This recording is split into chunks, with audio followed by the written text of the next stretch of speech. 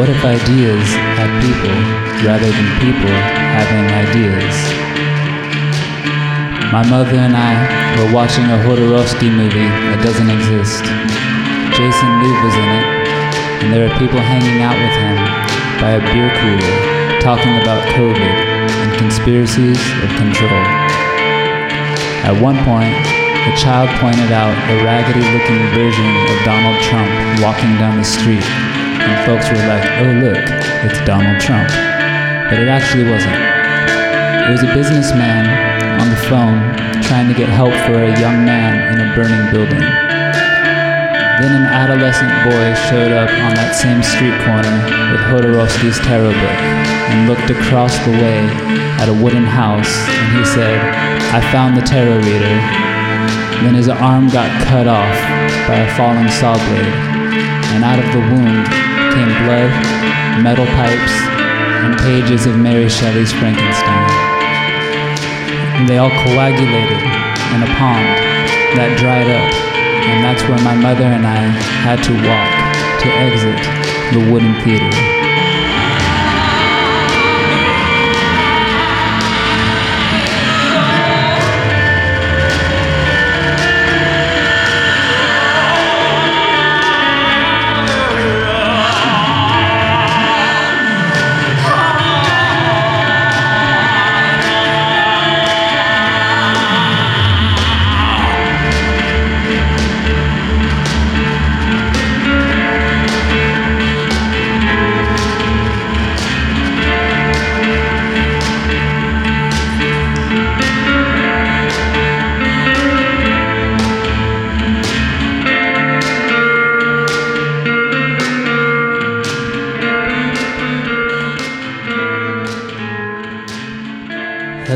Hello, my darling co-conspirators of wonder, and welcome back to round 2 of the Beautiful Mutants Spacecast, a spacecast about art, songwriting, magic, but most of all, about the imagination, and the survival of the imagination, and the relevance of the imagination to our survival as a species in general.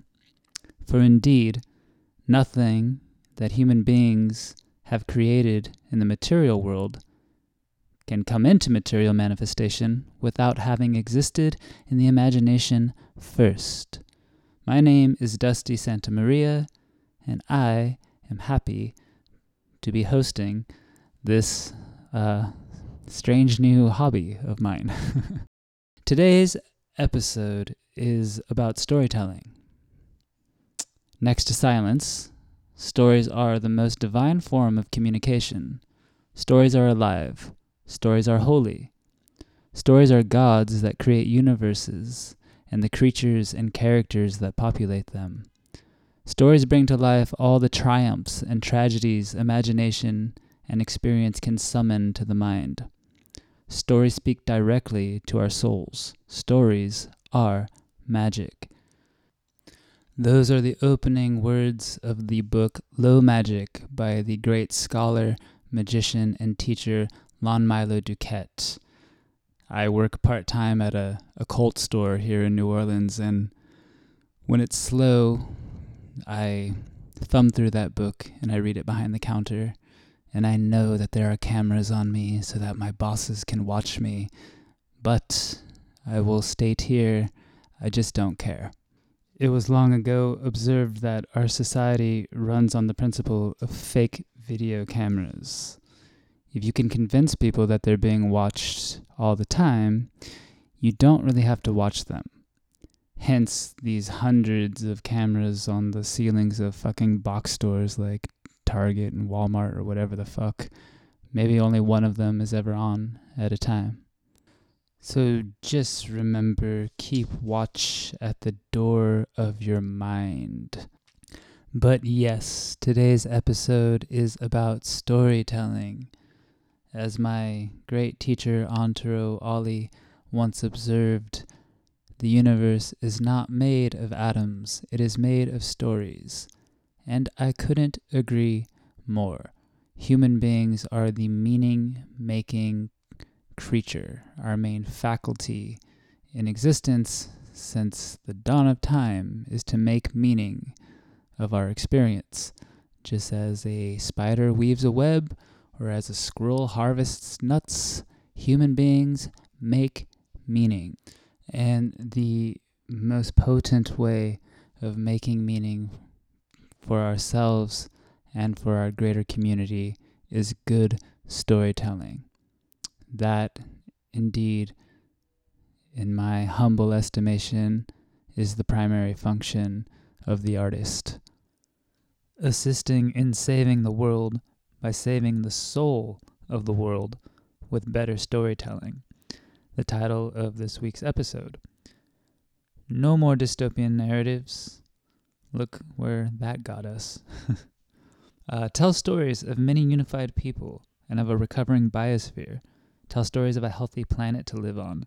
Write the world you want to live in and then live there. The story creates the system, but we create the story. How we play is what we win. This will be a solo Spacecast, by the way. I hope you all enjoyed my chat with my friend Gahiji Akil Lumumba last week, and I so very much look forward to having other guests in conversation here on the Spacecast. It's been a great honor of mine to have met so many brilliant, far-thinking, anarchist-minded, beautiful mutants in my time as a touring musician and songwriter, and just the way the universe works magically. These people come into my periphery to show me the way and teach me, and this is the way of life. We need one another. We absolutely need one another, and I want to honor the magnificent teachers that I have had by shooting the shit with them here on the Spacecast. Oh, and by the way, I recognize that if you did listen to last week's Spacecast, and I sure hope you did, I fucked up. I said that the song Agnus Dei was going to be attached at the end there, but because I'm learning the gear and yada yada yada, the shit wasn't attached, and so I will include it at the end here, and it will be here, I assure you. So, as it is spoken, so mote it be. Agnus Dei is a powerful song that I wrote maybe 7-8 years ago, and recorded at the Alberta Rose Theater in Portland, Oregon, with my band, The Singing Knives. In that band was the sound engineer at the theater, and so we had this beautiful empty.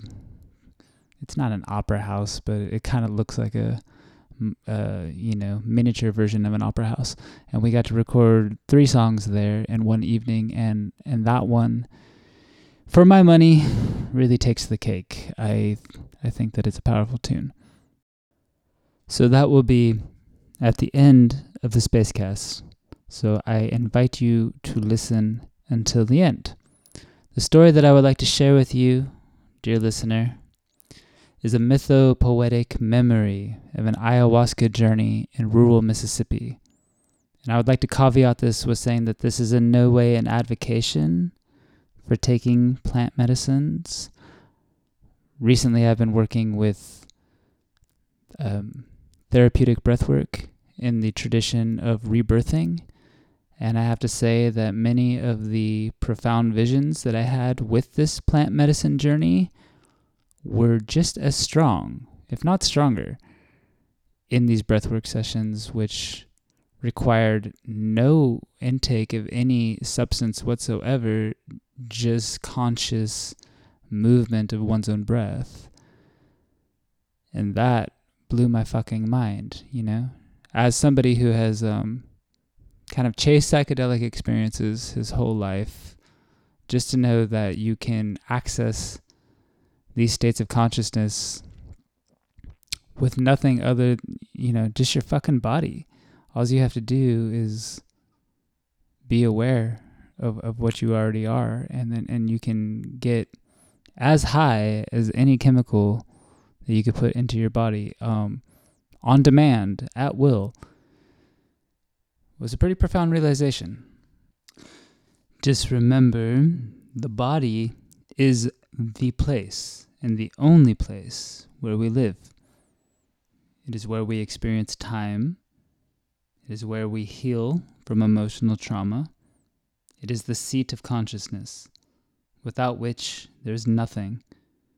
The body is the sole and solitary arena of our being. So if you're feeling overwhelmed by stressful circumstances, and granted, there are a myriad of them, just sit with them and feel them. Feel them in the body, which has more wisdom than any library of books or the fucking internet. The evolutionary wisdom of the body. Let it process it. Just sit with it. Nature wants you to be healthy. The human body is perhaps the pinnacle of the entirety of evolution, and it knows how to heal itself. Just feel your feelings. Feel them for as long as it takes to process. You're going to be okay. The story I would like to share with you is called The Name of My God is Laughter. And it goes like this. I'm lying in the dirt on a beautiful plot of land in southern Mississippi. The first hint of morning sunlight begins to pour down like honey through the skeletal trees. It is the pinnacle of the Kali Yuga. Last night, I communed with the collective shadow through a ceremonial sacrament of yahe, or ayahuasca, commonly referred to as the medicine. I came to this ceremony with the sincere aim of better understanding how to help the broken story of our culture piece back together, how to serve my soul's code while simultaneously being of service to a world that is alarmingly, unprecedentedly sick and getting sicker. The global trauma of COVID and the chronic irresponsibility of divisive politics has been eradicating the status quo consensus reality of the overculture for months, and to be accurate, a hell of a lot longer than that. America's monstrous karma is here for us to examine, integrate, and indeed heal. I came to the medicine to ask what part I play in this massive hyperdrama. That which you seek is also seeking you. In my experience with the medicine, I died 1,000 deaths and was reborn stronger every time I got exactly what I asked for. Part 1. Symbols are all. The earliest visions were brutal, but I followed them faithfully. It is widely understood that the images provided during these ceremonies are highly coherent and educational. Paying close attention to them often informs one's life profoundly a little later down the line. I saw groups of children in the ghettos of New Orleans getting their throats slit by invisible forces. A river of blood ran through the streets. Cops and bankers were mainlining the excrement of ancient demons, then sucking each other off until they ejaculated black oil. Orange flames of sunlight were incinerating the homes of the 7th Ward, the neighborhood where I live. Mobs of hysterical people in masks were carving out their own hearts with shards of broken mirrors, screaming it was the fault of the reflected image in the mirror. The world was burning on all sides. A whispering voice of the collective human spirit began coursing through my nervous system. It had a clear, simple message. I'm sick. Please help me. Heal yourself and find the others. My job as shown to me by the medicine, was to walk through this carnage, wrapped in a sphere of impenetrable white light, and embrace the universe for what it truly is, loving emptiness. The first wave of violent images made me have to purge. I stumbled into the forest and asked for permission from any tree to receive my sickness. Immediately, without hesitation, one tree responded with a kind of psychic non-language, giving me the green light to go ahead and release my sick onto its roots. I fell to my knees and let it out. It felt like ejecting a goblin. My physical sensation shifted along with my mental perception, seemingly separate things that are in fact one and the same. The medicine was going deeper. I took keen observation of the position of my body. Hands stretched along the earth, knees firmly planted, and head bowed against the base of the tree as though engaged in devotional prayer, which in a significant way I was.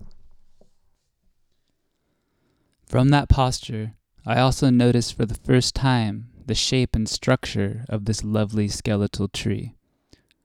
Her trunk was strong but thin, with only 4 branches growing from its center, like 2 sets of the letter V stacked on top of each other, approximately 1 foot apart.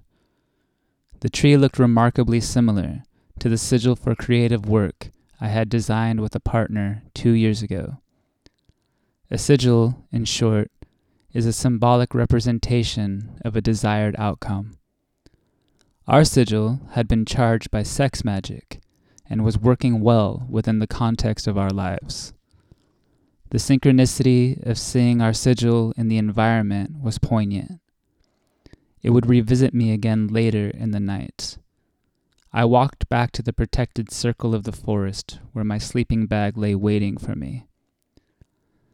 Next in my odyssey came the operation. Ayahuasca performs a literal surgery of sense perception at the molecular level. Every cell in my body was being rearranged, my consciousness altered dramatically.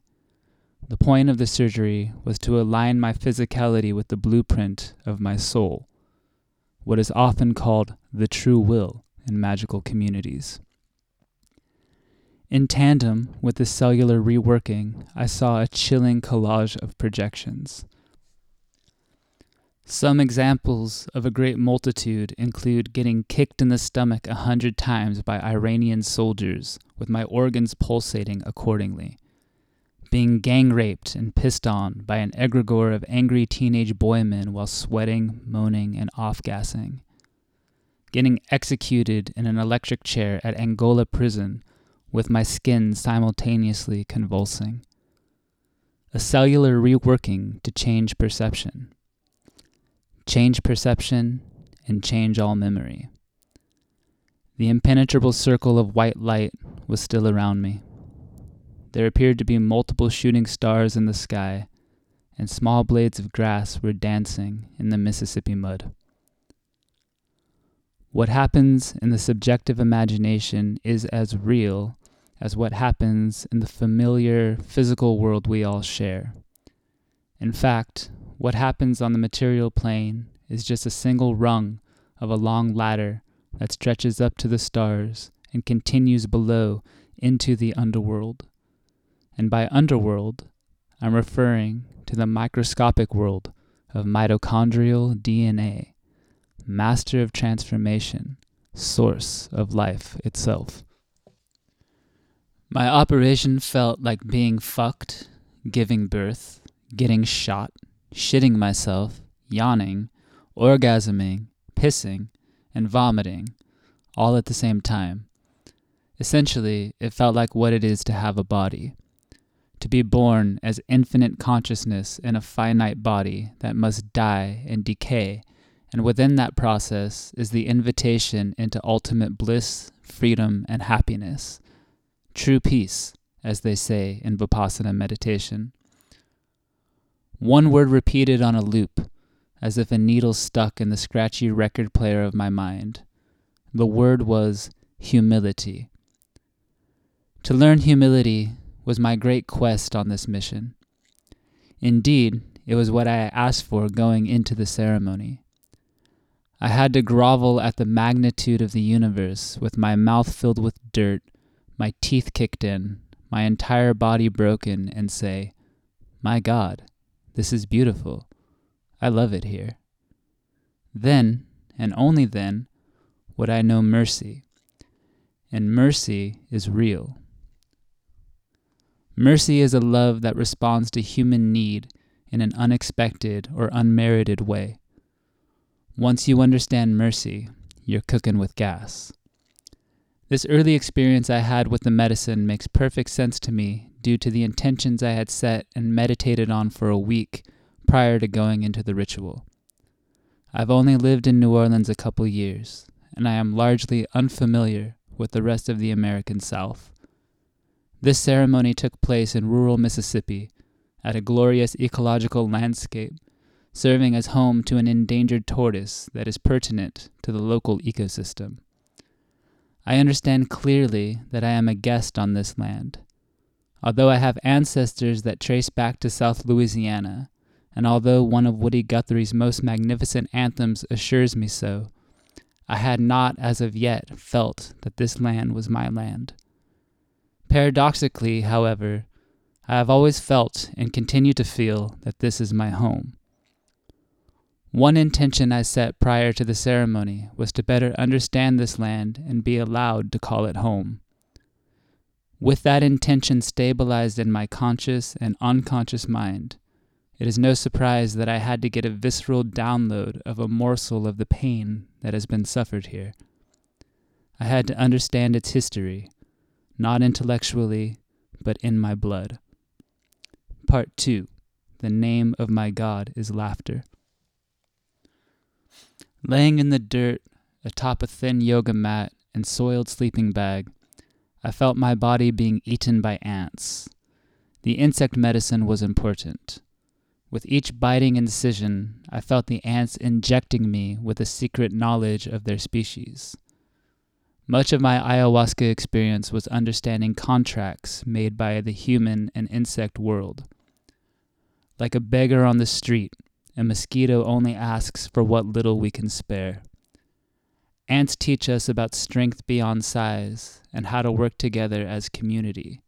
Spiders, or bees, have the potential to harm us but rarely do unless we react. Reactions are different from responses.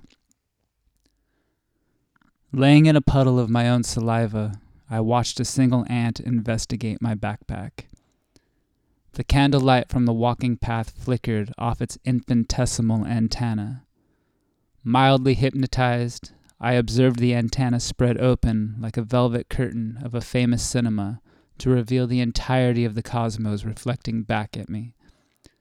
Another shooting star shot across the midnight sky. The whole mechanism of existence was simultaneous, unbounded by time, and operating in the antenna of this tiny critter. My eyes grew to the size of twin moons, and I giggled chaotically. The universe has a sense of humor. The universe wants to play. It especially wants to play with conscious individuals. I had a full-body fuck yes moment of gnosis then and there, understanding like never before the Hermetic dictums, as above, so below, and every man and woman is a star. For a single cherished microsecond, my chattering mind merged with the all, and I experienced the truth in truth, the selfless self. A thunderous voice reverberated in my ears, providing the title for the words I'm reading now. The name of my God is laughter. I blurted the phrase aloud involuntarily. The forest echoed back with the sound of singing frogs. The sigil I had seen earlier in the tree showed up again like a UFO. Other symbols of significance to my life were glimmering around it like star actors in supporting roles. The chaos sphere, the triangle, the letter X, and the Christian cross with its beautiful central meeting point of the vertical and horizontal axis. I suddenly knew that I needed more tattoos.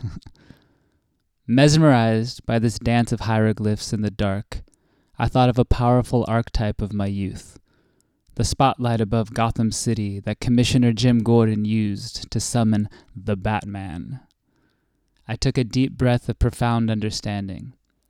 The sigil that I had designed for my life was shining like the bat signal in the Mississippi night sky.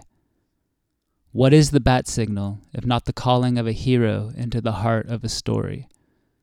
I understood that life itself was calling me, and all of us, for that matter, to step fully into the unique gifts of our dharmic path, and yes, dear reader, to become superheroes. Wake up and mutate. Upon inspection, it's comical how much of my Yahé journey and life in general bears close resemblance to a superhero origin story. From being bitten by insects that were in fact feeding me the gnosis of their consciousness, to enduring nightmarish violence in order to grow stronger. The myth of the superhero is so prevalent to my psyche. When I say we are to become superheroes, I'm not suggesting we all don S&M outfits and attempt to shoot lasers out of our assholes.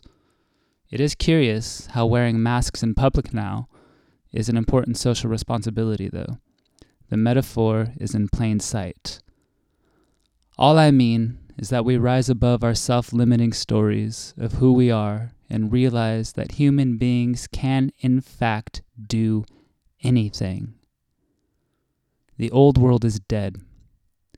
A new one is beginning. Any life script we had written for ourselves prior to March 2020 is but a precious artifact in the Museum of Magic. To quote biologist Edward O. Wilson, "The real problem of humanity is the following. We have Paleolithic emotions, medieval institutions, and godlike technology. And it is terrifically dangerous. And it is now approaching a point of crisis overall. One element of that equation we have total personal control over at street-level reality every day is to evolve our Paleolithic emotions to be equal to or greater than our godlike technology. Once we do this, we can quickly overthrow and renew the medieval institutions that are already crumbling. Reality is malleable and shaped by human belief. We can and we must live in right relationship with the earth. When we do, it's easy to recognize what a paradise planet this really is. A veritable Eden to experiment playfully with our newly discovered superpowers in the dazzling light show called consciousness. This is the medicine. The totality of the cosmos is one single organism. Love is the law. One is the other, and the two of them are no one. We must come out of this fucked up cocoon as marvelous butterflies once thought impossible. We are individuals and also not individuals. We are the ocean and we are the tide. Like fingers on a hand, we can separate but not divide. Well, if you're still with me, I'd like to thank you so much for listening to my story. The name of my god is laughter. And that will conclude episode 2 of Beautiful Mutants. Thank you so much, my friends, for being here with me.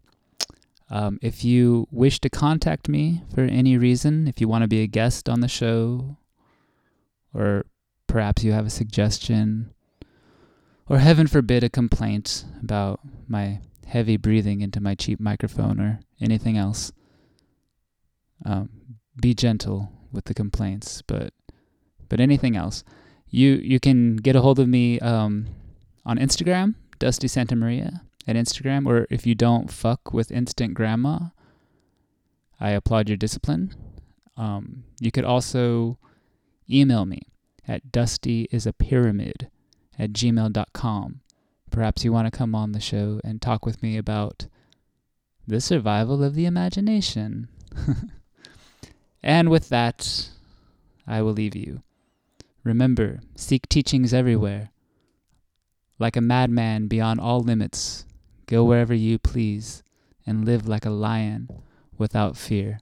Here's Agnus Dei. Much love.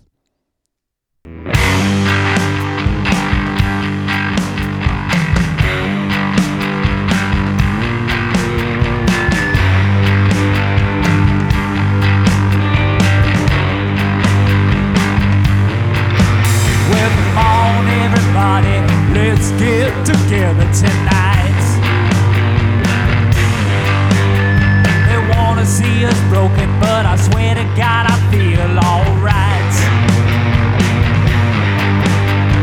You got the missing pieces that I ain't got.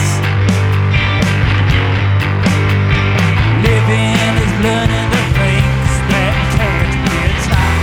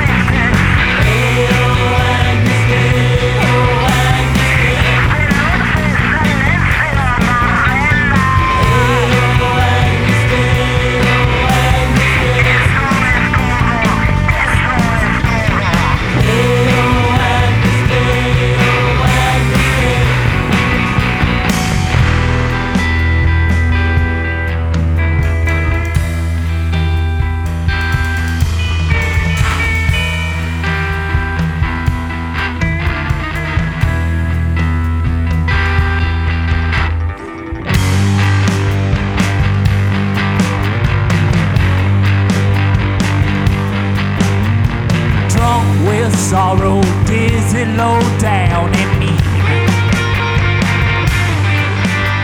Like dust we will rise, we will be heard.